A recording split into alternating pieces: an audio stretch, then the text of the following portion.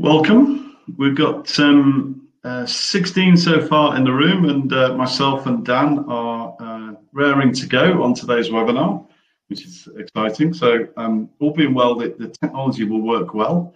I'm a little bit of a novice at driving the technology, but I've done a little bit of rehearsal, as one should. So hopefully it should go well. So welcome to everybody that's on the webinar today. Myself and Dan Sawyer are the presenters.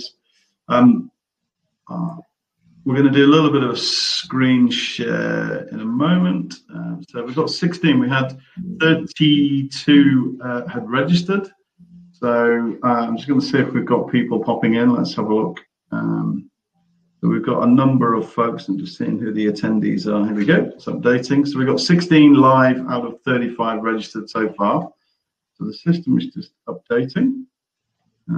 So welcome Colin, Gary, David, Ramesh, Martin, Paul, Jed, quite a few Pauls, Stuart, Ron, Serge, and so on. So welcome, guys. Good to have you on board.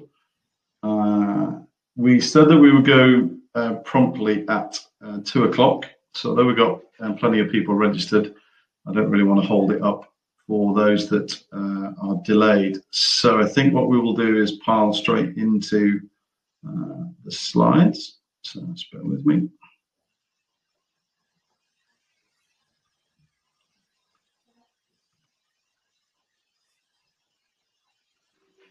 Okay, so without further ado then, let's talk about the 5 mistakes to avoid when you're selling your business.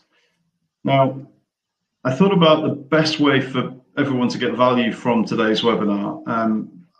Plenty of us have done webinars previously, so hopefully it's fairly common standard stuff. Turn off your phone and make sure you haven't got any other interruptions, in a quiet place, and no one's going to disturb you.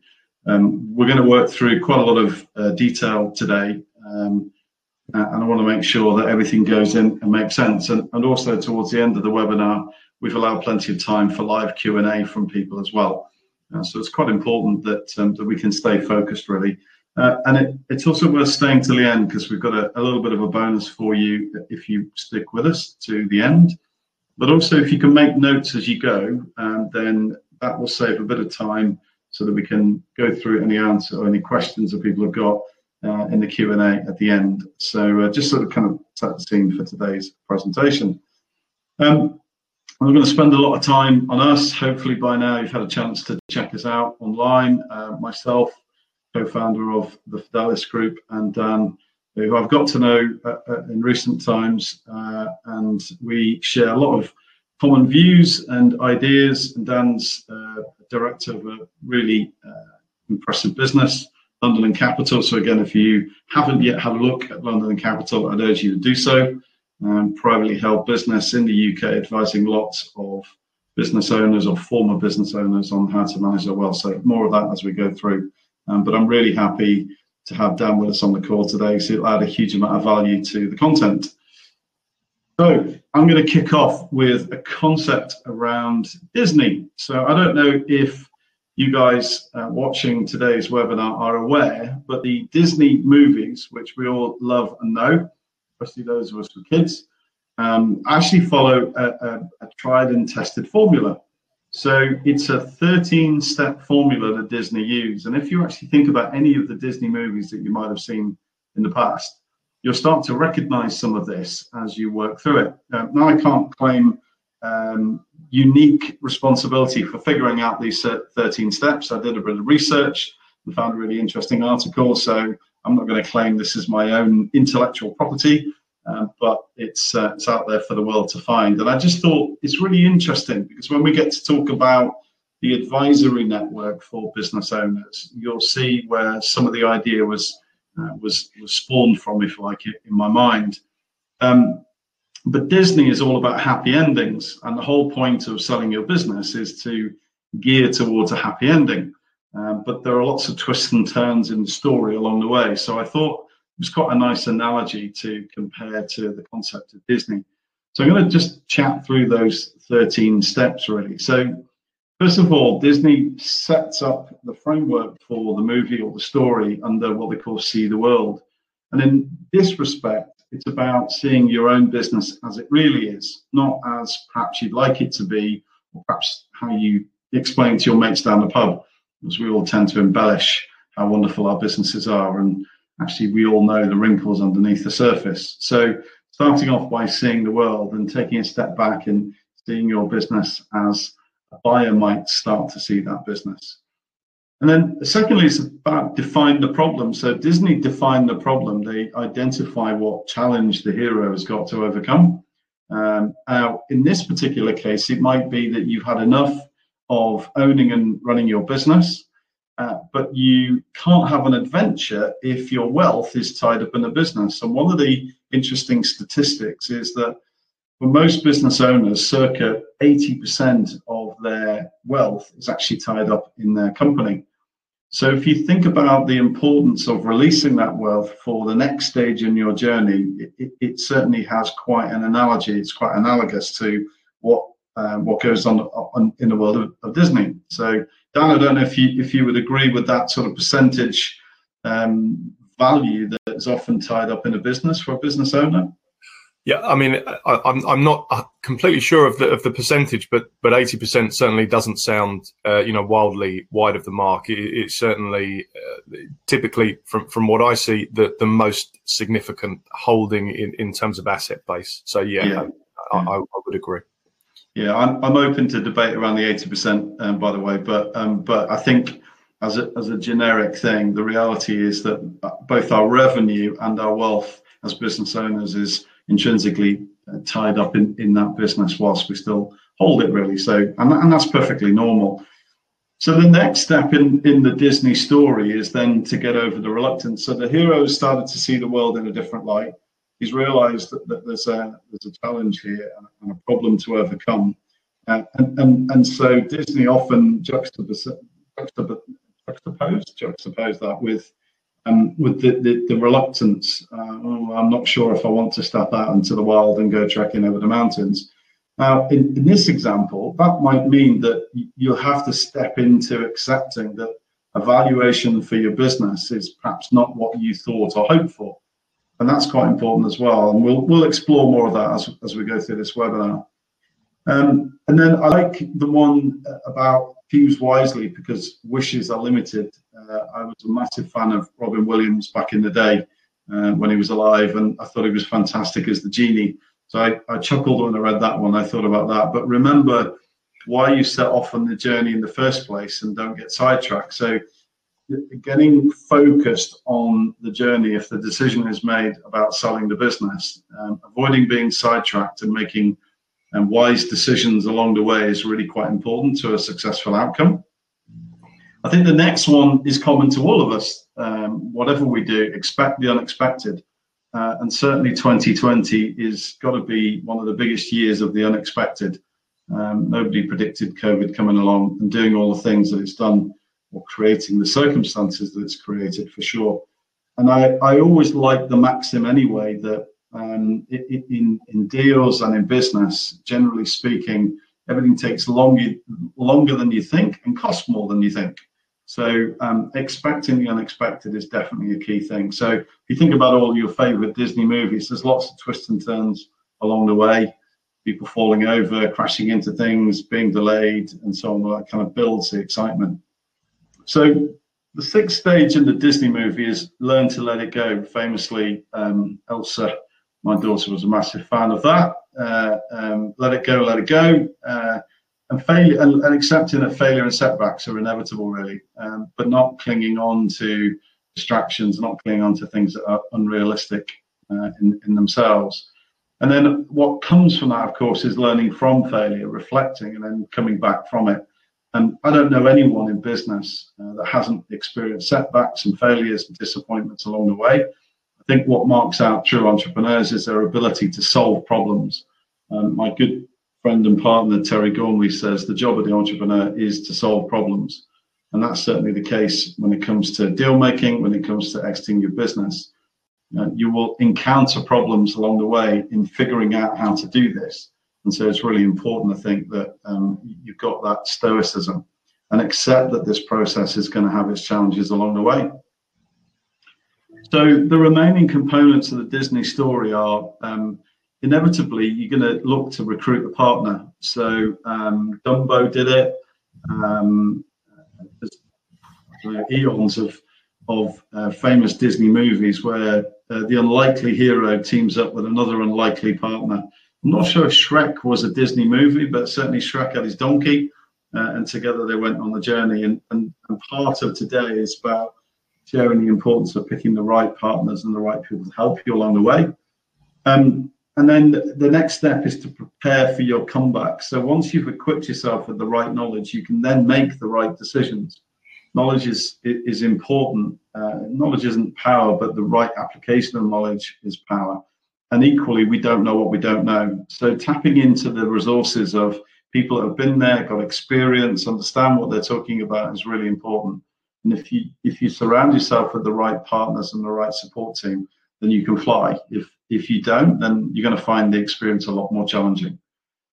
The next step in the Disney storyline is questioning long-held assumptions. Often in Disney, you'll get that situation where the heroes stumble through things and he comes to the realization that actually life might be different. And a bit like Shrek discovering that his princess turned out to be a swamp donkey as well, and that's okay. So challenging those long-held assumptions is quite important. And then, I love the analogy with Monsters, Inc. It dawned on them they could produce more energy instead of scaring kids by making them laugh. And that's a lovely comparison to use, stepping outside of your normal scope of vision and thinking differently. And we as business owners, that behoves all of us to do it that way. And number 11 is save the day with friends. Toy Story is a great example. All those characters coming together to become great friends. Not doing it on your Todd, not trying to go it alone. And when all hope is lost, then karma's a wonderful thing, and it'll come back to save the day. I love the Buzz Lightyear moment when Woody is teasing him, "Oh, you're mocking me. Oh no, Buzz." But yeah, we all love Disney. That's one of my favorites. But that friendship thing, and again, your advisors become your friends when you do it right, is really important. And then all too often, as business owners, as we do things, we forget to celebrate. I do it. I'm very kind of focused and driven, and I'm always pushing to do things. And all too often, don't take a step back and celebrate the things that I've achieved. So, faced your failures and challenges, survived and done the deal. And it's a wonderful feeling when the deal completes. Dan can attest to that. I can. And when you're working with clients, Dan, and that deal completes and the money lands in the bank, it's quite a moment for people, isn't it? Absolutely. I mean, in my experience, a business exit is almost always, without exception, the most significant transaction of somebody's life. So, and it generally happens once. There are exceptions, but more often than not, it's a once in a lifetime scenario. So it's certainly an occasion to celebrate. Yeah, absolutely. And then for those that have got the appetite, then the 13 is the sequel. Brace yourself and rinse and repeat. Once you've got that experience under your belt. Now, a lot of business owners will do the deal once and that's it, and there won't be a sequel. But I guess, Dan, again, there'll be some of your clients where they've got an appetite for it, they've enjoyed the experience, come out the other side and perhaps brace themselves to do it again. Would that be fair? Oh, 100%. Yeah, I mean, I can think of various good examples of very good examples of serial entrepreneurs that we come into contact with frequently. So yeah, absolutely. Where there's appetite. Excellent. So we've got Ramesh has said hello. Martin has said hi Martin as well. So onwards and upwards then. So that's the Disney experience and the comparison with selling your business. So thinking about all those different steps to go through, gathering the team, building the bond, and all of those things to get a happy outcome, and then potentially doing it all again. So at this point, I'm going to run on into the 5 major mistakes that we believe that we see business owners making when it comes to approaching the sale of their business. And hopefully this is kind of the meat of the content, which we're then going to discuss with people.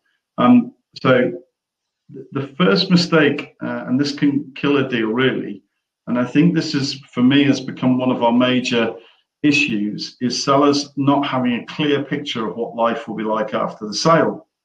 Now, this is important for a number of reasons. Again, we'll continue to expand on this, but you need to ask yourself, what are you going to do every day?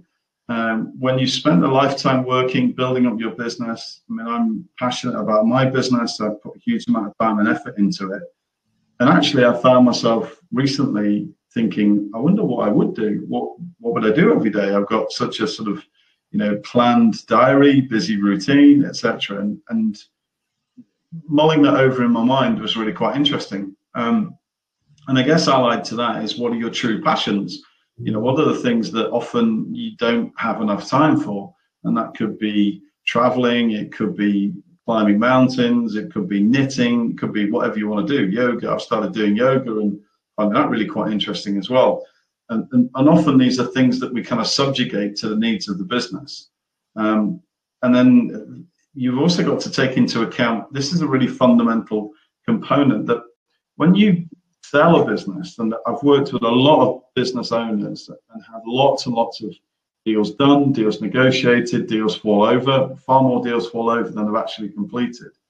And many of those are actually to do with this idea about divorce or bereavement. And I think that the exit from a privately held business is, in many respects, similar to the emotions that you go through with a divorce or a bereavement. You have a personal, deep relationship with the business as an entity, as the thing that you built and nurtured over a long time. And for me, 90% of the sale process is actually emotional.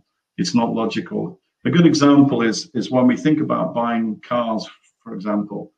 Logically, you would buy a cheap vehicle which is cheap to run, cheap to maintain, and gets you from A to B. So that's fundamentally what the purpose is. But if that were true, there wouldn't be space in the marketplace for Ferraris or Mercedes or any of the well-known brands, which essentially did the same thing, but cost a lot more money. And why is that? It's our experience, it's our relationship with that product and that brand. Same when we think about buying houses. A house is just a place to lay your head, get washed, and eat, in simple terms. It's our accommodation, but it goes way beyond that. We've all had a look at a place that we might want to live in, and we end up very much driven by gut feeling, how we feel about that accommodation, as opposed to a logical thing. I don't know if you'd agree at that point, Dan. I would, absolutely. I think the emotional side, or the bereavement or divorce or sort of grieving period is one of the toughest aspects of the transition, and throughout the transaction. I think for an entrepreneur, it's challenging. A lot of the identity is often wrapped up in the business. A lot of the community is often colleagues and staff and so on, and that can take time to work through that process. Yeah, but I think, as you've said, having a plan coming into that transaction scenario, and having given some thought to what life might look like post-transaction before you reach that point, is one of the ways that one can ease that transition. Yeah, I'd go so far as to say that if you don't have a burning desire to go to the next step beyond the business, the thing that you're going to do afterwards, in my experience, and this is observing lots of deals, you end up in what I call seller's remorse. So seller often gets to a point where they just can't let go. I've had deals fall over on the day of completion, the money in the bank ready to go, and the seller's literally gone, I can't do this. I can't step away from this entity, this relationship that I've got with the business. And actually, one of the main purposes behind this webinar is to get you to think about what comes afterwards, because if you can get really warm and excited and clear on your vision about what you're going to do next, and I think that's going to help you massively to progress, to make that conscious decision. This was then. This has been great for the last 10, 20, 30 years or more in some cases. But I'm ready. It's time. It's okay now for me to let go of my baby. And I think that that's really, really important. So we try to spend a lot more time now with sellers to really dig into that question. And the reason that we've teamed up with Dan is recognizing that lots of people have never had a conversation with someone like Dan and his colleagues to kind of go, okay, well, what could I do? What's the art of the possible, really? They're very focused on the business and the set of numbers, but not what might come afterwards, really. So a big part of today is to help to shift that thinking to say, okay, my business could be an asset that I could exit from, but what comes next? And to ease that transition, really. So that's the first mistake for me, that unless you really spend some time getting clear around what life's going to look like after the sale, it goes so far as to say you probably won't sell unless you've got that really sort of compelling urge, really. So the second mistake, which naturally follows on from that, really, is that sellers often have no real idea what cash is needed for their retirement. So, ask yourself, do you have clarity around what your personal cash flow is necessary for an ideal lifestyle? So, for example, if you like to travel, God willing that COVID relents and we can all start to get back to normal and travel again. But if you do, when you get on a plane, do you want to turn left or right? Do you want to turn left into first class and business, or turn right into cattle class, or indeed go on a private jet, or whatever mode of transport you prefer? Do you like railways? I like railways. So do you want to go on the Orient Express and enjoy that travel, or you're going to rough it with the rest of the plebeian society, whichever continent you choose to travel on, and so on and so on. So understanding personal cash flow for the lifestyle that you want after the sale is really important. How are you going to preserve your sale proceeds? What's your tax strategy? Dan's going to talk a little bit about that, because there's so many different ways to look at how your cash is going to be invested that have different tax ramifications. So if you've never asked yourself the question, you don't know who to talk to, you don't know what that means, then you've got to be thinking about that before you really start to get into the nuts and bolts of selling a business, because you could go through all that process of trying to sell a business, get a valuation, get comfortable with it, and then find at the end of it, it's not going to meet your needs. So that's clearly daft. And again, inheritance strategy, what is that? How does that impact on what you're doing? So if you don't know the answer to those questions, or you don't know how to frame the answers because you've never had that advice before, you can't really properly assess whether the value of the sale of the business is sufficient for what you want to do next. And often it's said that the best price on selling a business is about finding the right time to sell the business as well. So you might need more time to develop the business to give you the exit value that you really want. But if you don't know all the questions to ask and you don't know the answers, then you're really going to struggle to get yourself in the right position for all of that. I'm just thinking, Dan, this might be potentially quite a good time to bring you in and just have a look at the things that you were going to talk about. Do you think? Yeah, absolutely. Thank you, Guy. Delighted to. And just to briefly introduce myself.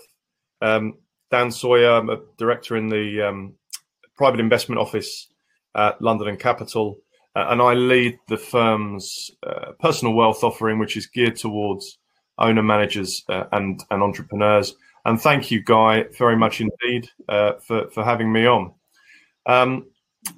Do we have our? Yeah, I'm going to start your slides now. So there you go. So strategic wealth planning. Yeah, so really, I'm talking a little bit today about strategic wealth planning as it pertains to the pre-exit phase. And we should probably start by really defining what a strategic plan is. In my mind, it's developing a sort of deep understanding of what your priorities, goals, objectives are, what you would actually like life to look like. And we can then together build out a structure in line with those needs and objectives around how your wealth can support that vision. So it is very much establishing a set of priorities, which can sound a little bit woo-woo sometimes, but it is so important because without exception, the best relationships that I have with my clients are when I have a very, very clear idea and understanding of what their drivers are. And that does, without question, go beyond just the financials. Having said that, there are some, practical steps as well. And these are almost, in a way, these are the unknown unknowns that perhaps working in a business, driving that company forward to exit, it tends to be quite a narrow domain, almost like an inch wide but a mile deep, in understanding, your business front to back. But as soon as that asset is converted to cash, there's a whole, plethora of other sort of complications and intricacies that present themselves to you, and it can be quite costly, but also easy to lose a handle on. So the common things that we will speak with our clients about in the run up to an exit will be taking stock of any existing assets and how they are serving you now, based on your needs and requirements. That there's no harm at all in starting that process early. And in fact, I think that's ideal. It is part of that process of easing the transition from in business to out of business. And we're always very happy to engage with clients pre-exit and sort of help them with forming their strategy.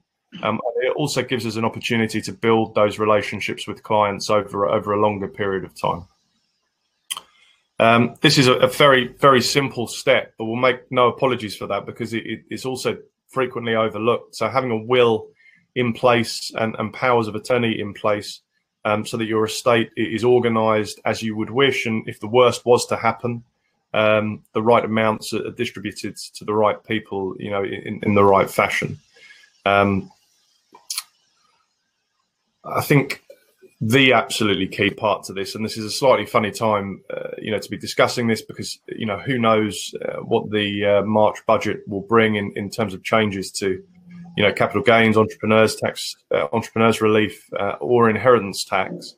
But I think what we can quite comfortably say is any changes that do, that are enacted are going to be less favourable than the current regime. So we have definitely seen in recent months that sort of overhang of tax reform, giving clients a real impetus to look at this more carefully now under the current legislation.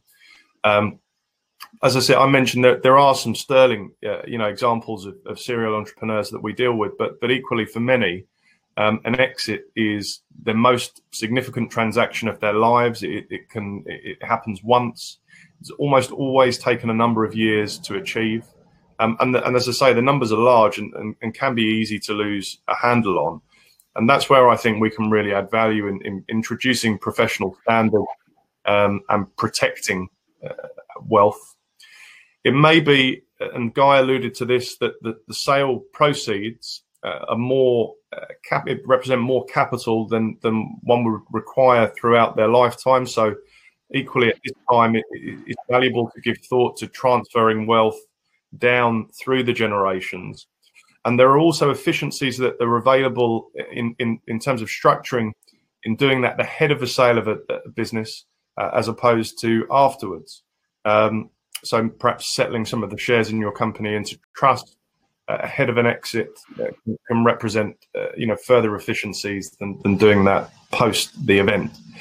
And again, as Guy alluded to, it's also at this stage that we'd start to introduce the cash flow modelling is what we call it, which is essentially a visual representation of your future financial life. So we build in assumptions of inflation and return on investments, and we factor in what income requirements you need, and we get an idea as to whether or not your top line net number is likely to be enough for you to do the things that you were indicating that you want to do. So, and we can then tweak a plan and organize a plan to get you to that to get you to that point that you're looking to achieve. So we'd look at durability of income against that asset base. What might you be able to afford to give away without compromising your income requirements, and what level of return is required in any investments that we might recommend in order to achieve your goals. So it becomes very bespoke, very personalized, and certainly not a sort of one-size-fits-all approach. I think, Dan, if I could just jump in at that point, one of the things that's become really clear to me in speaking to lots of potential sellers of businesses, it is all too often, I think, something triggers the desire to sell. That can be external events, could be an approach by a competitor or a third. It could be family bereavement. It could be just plain had enough. Yet another lockdown. Can't do this anymore. There's any number of triggers that can lead to it. But I think often that trigger is just in isolation. That there's been no reason or need to do any of the planning that you're talking about. So the individual will then get stuck into the potential outcome of a sale. And still not have thought about, but what am I going to do at the end of it? And that brings me back to the point at which seller's remorse kicks in. That can either be because the emotional component is, I can't let go, or they just can't get a number that they perceive is not suitable for themselves. Yet, actually, if they engaged in what you do, they may well find that less is more. A figure that they perceive as lower than perhaps they need might actually turn out to be okay, depending on the investment strategy, the durability, the length of. In the good old days, it used to be called annuities. There was a process to figure out how long you might live on this mortal coil. So those components for me are sometimes, almost always, overlooked in the decision to start to look at selling a business. And I'm keen to try to tell everybody that we engage with, think about this exercise that you're talking about, perhaps even before you decide whether you want to sell, so that you're more aware of the options and opportunities to make that decision whether to sell or not. Does that make sense? I think so. Yeah, absolutely. I mean, this is almost always, unless there is an incumbent advisor, this is always a learning curve. And there will be aspects of a transition that individuals have just not had to consider before, and have no cause to consider before, that all of a sudden become very important. But driving your business forward to a successful exit is a very, very rare and valuable skill, but it does not necessarily translate into being skilled at managing those proceeds effectively post completion of the deal. So I sort of go to the lengths of saying to clients and prospective clients that I meet and sit with, if you're even thinking about selling your business, it would be a valuable exercise to at least have an exploratory conversation with somebody, not necessarily me, but somebody who works in this area and has expertise in this specific circumstance. I would go so far as to say that I think annually we tend to plan things like what's our tax plan. So we're making profits, we've got corporation tax to plan for. How can we reduce our corporation tax? Common strategies are stick some money into a pension fund. And other similar things. Now, if we're thinking about how we can ameliorate tax whilst we own the business and make the cash we pull out of the business tax efficient, we absolutely should be including an annual wealth review, so that at some stage, when I am going to exit the business, what's that plan going to look like? I would suggest, and we're starting to do that ourselves now. It's been a missing component in the planning process. I would suggest quite strongly, and I don't know if you've got a view on that, if you agree with that stance. Yeah, no, I absolutely do, and you know, you're almost alluding to one of the points on my next slide. In is that a prompt to move to the next slide? Almost like you've seen them before, isn't it? Yeah. Yeah. All right. No, in that, well, if we do, we can do this out of order. That relationships with wealth management and financial advisors should not be transactional. I can't sort of stress that enough. We should all, and when I say we, I mean, you know, the market as a whole, we should be placing far more emphasis on a relationship with our clients that will flex and will evolve over a long period of time as our clients' needs and requirements change. Yeah. The deal itself is highly transactional, but the personal impact of that corporate transaction and interpreting the repercussions of that corporate transaction into what it means for you personally is a key ingredient, I think, in the overall efficiency of the process. Yeah. I think the other key takeaways for me, for anybody who is in the position that they're considering an exit of a business, is take charge early. You know, in the process, engage early, have conversations early, and start to form your objectives. And I would say again, in the most successful transitions I've seen of in business to out of business. Entrepreneurs have often sought out advice in a number of areas ahead of exit, whether or not that's, you know, philanthropy, financial planning, on trust, estate, wills, etc. All of these components are important, and I guess that sort of feeds into the next point, you know, in respect of engaging pre-exit. What that brings, you know, to the table.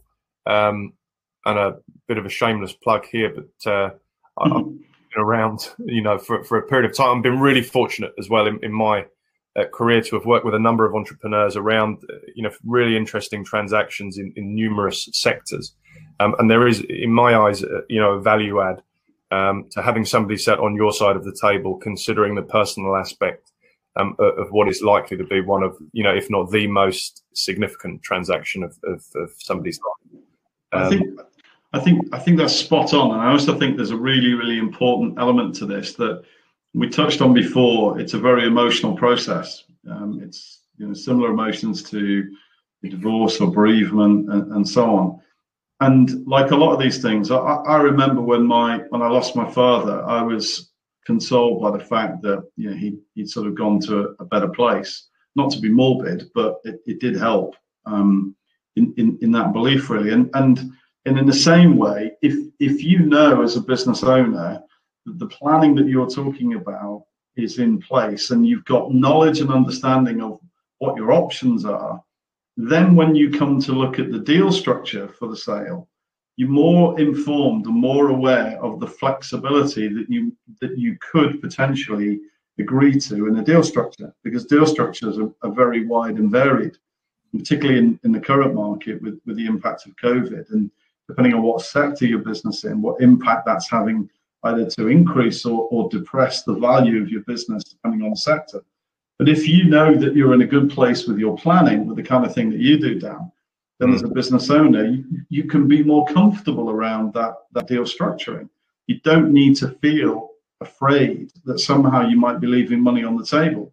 You know, that the structure can support the planning that you've already put in place. And that's why I really like your point that it shouldn't be seen as a transaction. It shouldn't be, I've got my 3 million quid, how can I go and spend it with a wealth manager? I just think that's completely the wrong way to look at it. Would that make sense to you?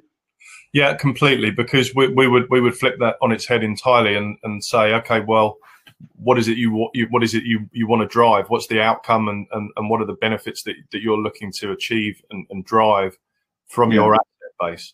It's very, I mean, I'm not overly keen on the word. I think it's overused, but holistic, you know, is where we start.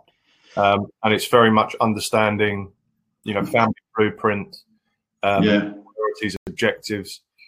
Paul's made a great comment here, just to share, we spend more time planning our holidays than we do planning our financial life. Ain't that true? But that's a great quote, and I think that's really true. I think people do. That's definitely something to consider in a big way in the context of what you're talking about.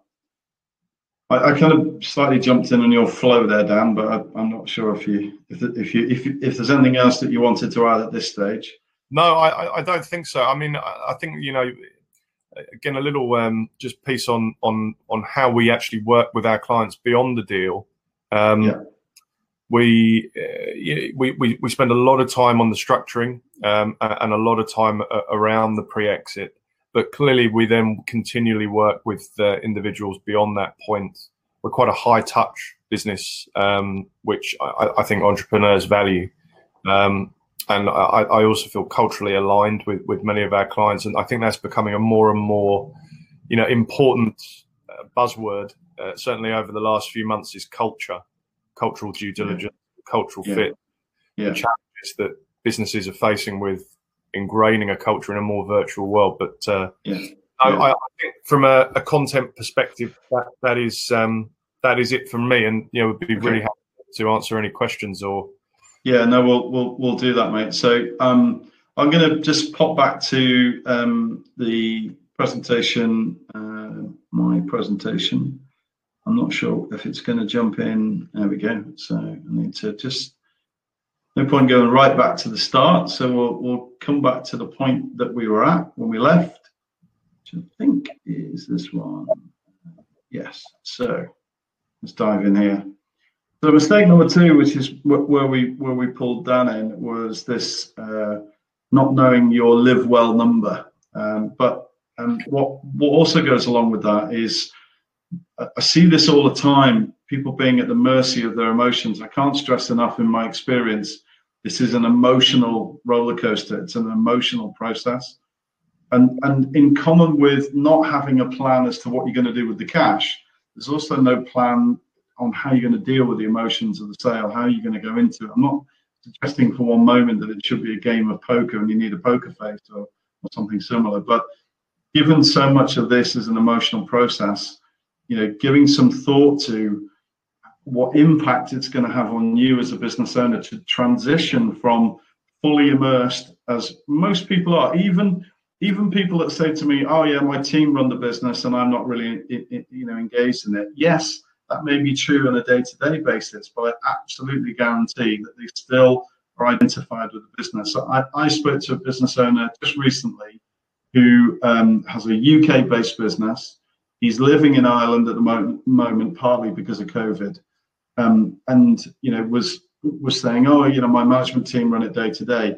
Yet when we dug a bit deeper, he openly agreed that, well, the quarter for Christmas is really important for us, so I need to be around for the team. So there's still identification with the business. There's still that involvement at some level that hasn't yet been completely divorced, really. So, and I use the term survivor's guilt. Some of you may have heard of this. So it certainly happens a lot in the military. It happens in extreme cases of accidents where you might be part of a group and you survive and the others don't. And in this situation, you're leaving the business and all the staff, all those people that have helped you to grow that business, and they're actually a key part of you getting a multi 7 or 8 figure sum in your bank account. And I know of, and I've seen business owners feel guilty that they've kind of somehow left the people behind. So, you get all these kind of emotions going on. Does that ring true with you, Dan? You've dealt with a lot of people at the time. Yeah, I mean, very, very much so. And I think that is almost where there are optionality, all sorts of optionality around employee ownership and EMI shares, etc. that people can explore. But yeah, absolutely. I can think probably the last client that I took on who sold his business was exactly in that position. It was a very manual business. Many staff were not terribly sophisticated, and it was around I think a £10 million enterprise value. And he did definitely struggle with the emotional aspect of that survivor's guilt. Yeah, I quite like that phrase. Yeah, absolutely. So mistake number 4, and this could cost, I know a friend of mine, this mistake cost him over £50,000 in fees. And I call it, I take you back to the Disney example, it's falling for what I call the business broker's mythical Disney tale. Just sign up with me, Sunshine, and we'll sell your business in no time for a ridiculous multiple. I just want to share with the guys on the call today the cold, hard reality that less than 20% of all businesses on the market sold by brokers in both the US and the UK, the numbers are remarkably similar. So, that's ridiculous, 1 in 5. So you've paid money to a broker to sell your business as the experts, yet you've got a 1 in 5 chance of success. That's pretty crap odds.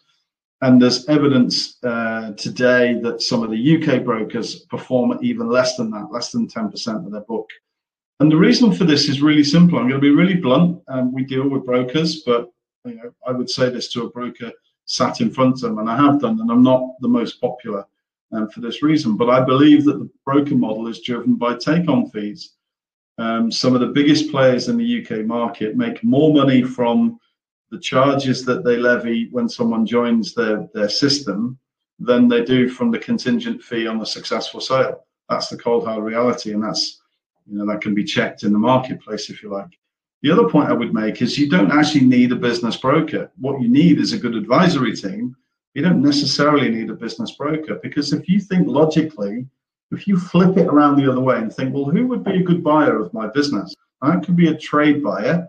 A lot of sellers are reluctant because they know that certain trade buyers might strip the business down, get rid of key players that they leave behind, back to the survivor's guilt thing. And I understand that. But it doesn't necessarily follow that a buyer is going to do all of that. Certainly, Fidelis Group, our philosophy is to buy businesses with a great second-tier management team, hold that management team, develop those people, and allow the business to grow around them. Because after all, they know the business inside out. They've been there as long as the business owner in many cases. So it's evolution, not revolution, is really the key. So there are plenty of buyers out there who will look after the legacy, the blood, sweat, and years, as we call it, of business owners, without necessarily asset stripping or ripping the thing to pieces. You don't necessarily need a broker, but of course, if you go online and go sell my business, Google will serve you dozens of business brokers, because that's what they do. They're sales machines. So I just urge people watching this to think really long and hard about how much money you could end up trucking down the toilet. The guy I referred to, had spent well over £50,000 and was eventually told by the broker, well, it's a difficult business to sell. And I said to him, to make money, has he got a track record? Have you got a business system? Yes. Well, he should have sold, is the bottom line. So, I feel quite strongly about that sort of market structure and how it's set up. And mistake 5, in a way, kind of echoes that. And, the military has an expression, fail to plan, plan to fail. So if you think about how you would go about any enterprise, the best way is to think of it as a project. So treat the sale as a detailed project with timelines, a Gantt chart, etc. And most business owners are pretty good at planning most of the time, the good ones, the successful ones.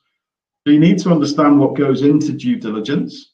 We've got a guide to that at Fidelis Group. So if you're not sure, then please ask, and we'll share that with you, so you can think, oh, okay, this is what a buyer wants to see. And prepare your business fully and in detail so that everything is served in an immaculate way. All of that will increase the value of your business and make the deal easier to complete. I also believe that if you do that exercise, you will see your business in a different light. You'll step away from the emotions and start to see it more objectively. And your plan will also avoid distraction from day-to-day operations. I don't know if you've seen this, Dan, but quite a number of business owners try to go down this path, and the sale becomes a massive distraction, and actually the business starts to underperform and has an adverse impact. Yeah, it's an extremely difficult time. There's no getting around that, I think, and that from a wealth management perspective is one of the other reasons we encourage people to start this early, because in the throes of a deal, your time is so scarce and is a precious commodity. And it will, often it is. It's a stressful time, and it, long days and so on. But you've got to try and not take your eye off the ball in terms of running the business efficiently, because that in itself could kill a deal. Absolutely, great. And then just a couple of things really for practical nature. Key milestones: manage expectations. So if you say, look, it's going to take me 3 to 6 months to really get my house in order, to get all my bookkeeping, my accounting records slick.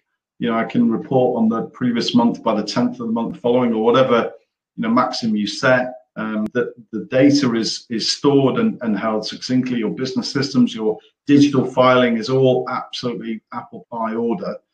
But lastly, I love the idea that deadlines get deals done. When you set that deadline process, this by then drives the deal to a conclusion, rather than kind of meandering, and everyone gets a focus, and the energy stays and carries on in the deal that way. So those really are the key mistakes that I would share with all of you on today's webinar. These are the things that we see, the top 5 things that get in the way of a successful transaction.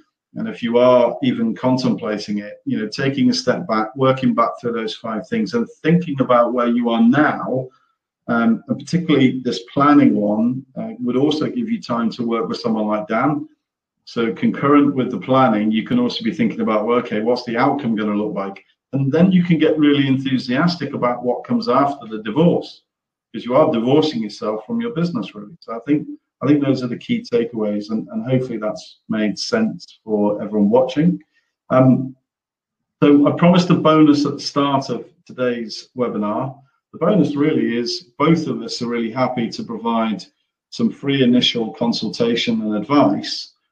It's absolutely not a sales pitch from either of us. It's genuinely a desire to open up the dialogue and to help people and to explore any of the issues that we talked about today, and to think about what you need to do to prepare. In Dan's case, I think, Dan, it will be conversation around the art of the possible. It's a phrase that we worked up together. What can you do with your wealth?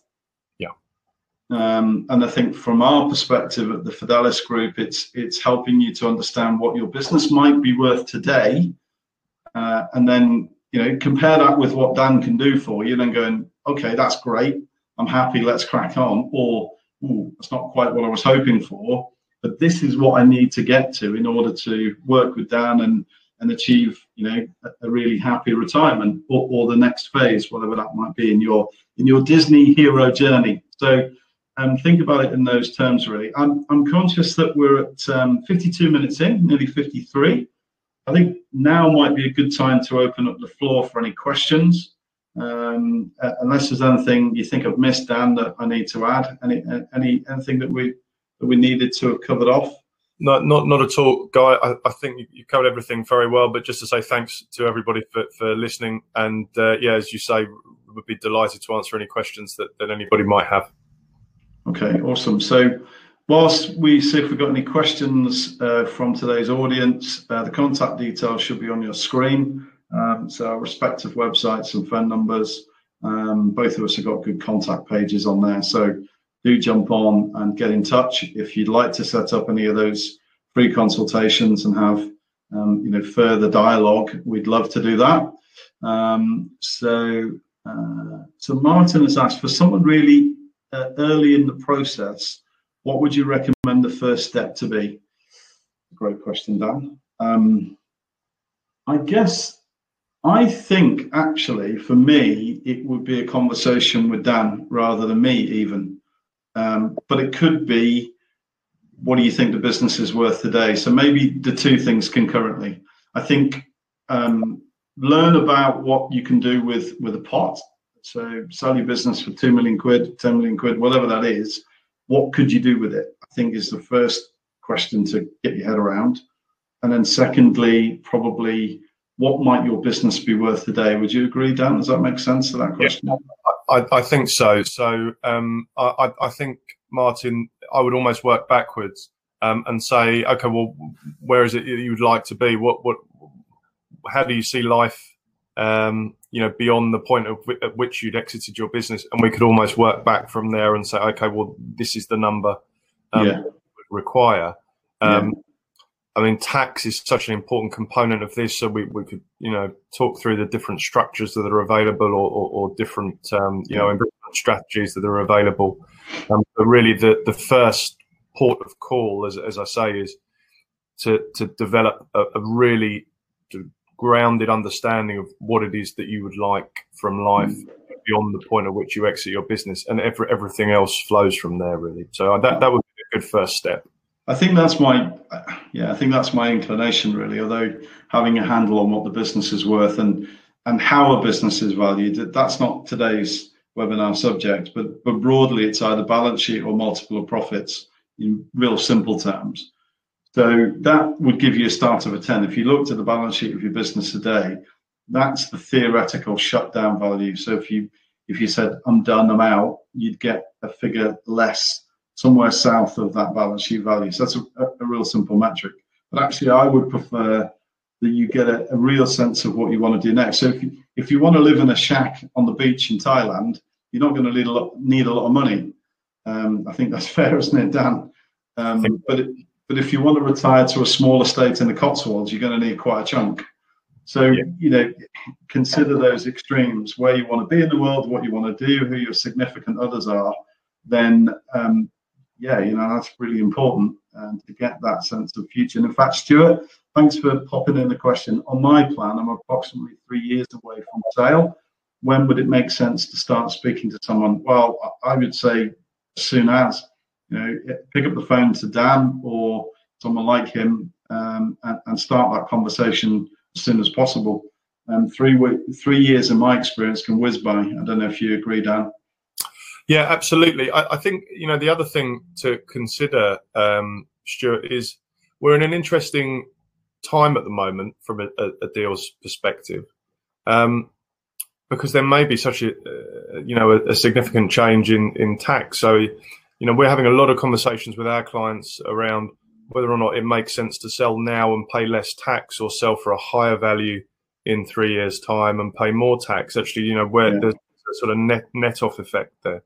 So yeah, I mean, I as I say, I'm happy. I'm always happy to have coffees. I'm virtually now. Coffee in the Zoom. Coffee. Yeah. But yeah, no. I mean, I think if you're considering and you have a plan to exit, it's never too early really to have an informal conversation. There may not be anything immediately to engage further on. But there's certainly no harm in talking through, where it is that you're looking to get to. If you've got any concerns, sense check the plan as early as possible. Mm-hmm. Yeah, absolutely. Manish, I think to answer your question, I think this is being recorded. My colleague Wendy set up the system, so I'm hoping it is. And if so, the answer to your question is yes. But for Martin, if I was planning to sell in 3 years, can I design the business now to make it more saleable, help pick the most likely buyer, what they would want, etc.? So the answer to that, Martin, is absolutely 100%. Myself and my colleagues at the Fidelis Group, we have a number of investment streams that we're working on.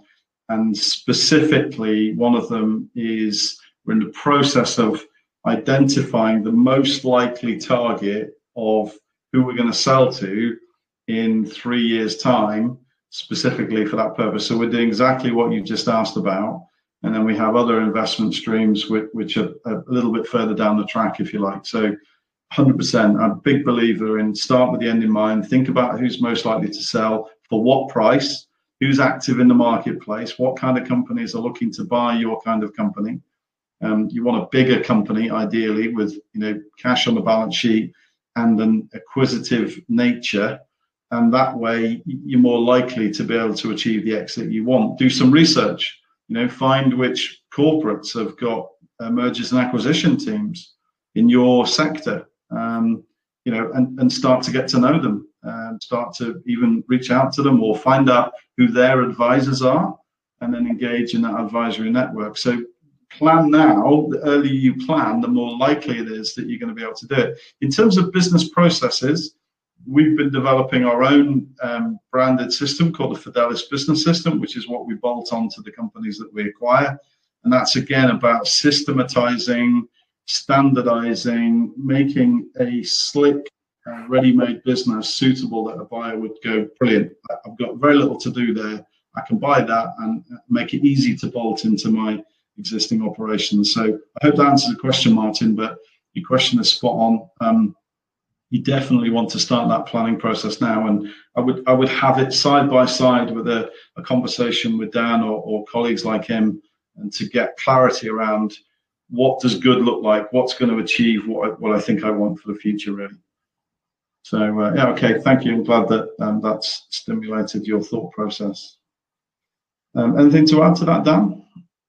No, I don't think so. I think that's much more your sort of expertise, Guy. I mean, I tend not to get involved in the planning for the sale of the business itself. It's much more on the personal side. So no, nothing to add there. Thank you. Cool. Okay. Well, we've just clocked over the hour. Wanted to try to keep it pacey and snappy. So we're just going up to an hour and 1 minute. So unless anyone's got any other burning questions, then I'm going to call it a day for now. I've really enjoyed the webinar today. I hope everybody else has. I'm just going to see if I can stop the slide. There we go. So we can see me and Dan. Thanks to everybody who attended. Thank you, Dan, very much for coming on and adding your bit. It's been fun. My pleasure. Me too. And hopefully quite enlightening for our audience today. The good news is it has been recorded, so people that booked on but couldn't make it for one reason or another will be able to catch up. And for anyone that's not managed to get a question in, or they think of something afterwards, please get in touch with us, and both myself and Dan will be happy to continue the dialogue. So I guess that's it for now. Until next time, and all have a good day. Avoid the rain. Thanks everyone. Thanks, Dan. All right. Bye-bye. Bye.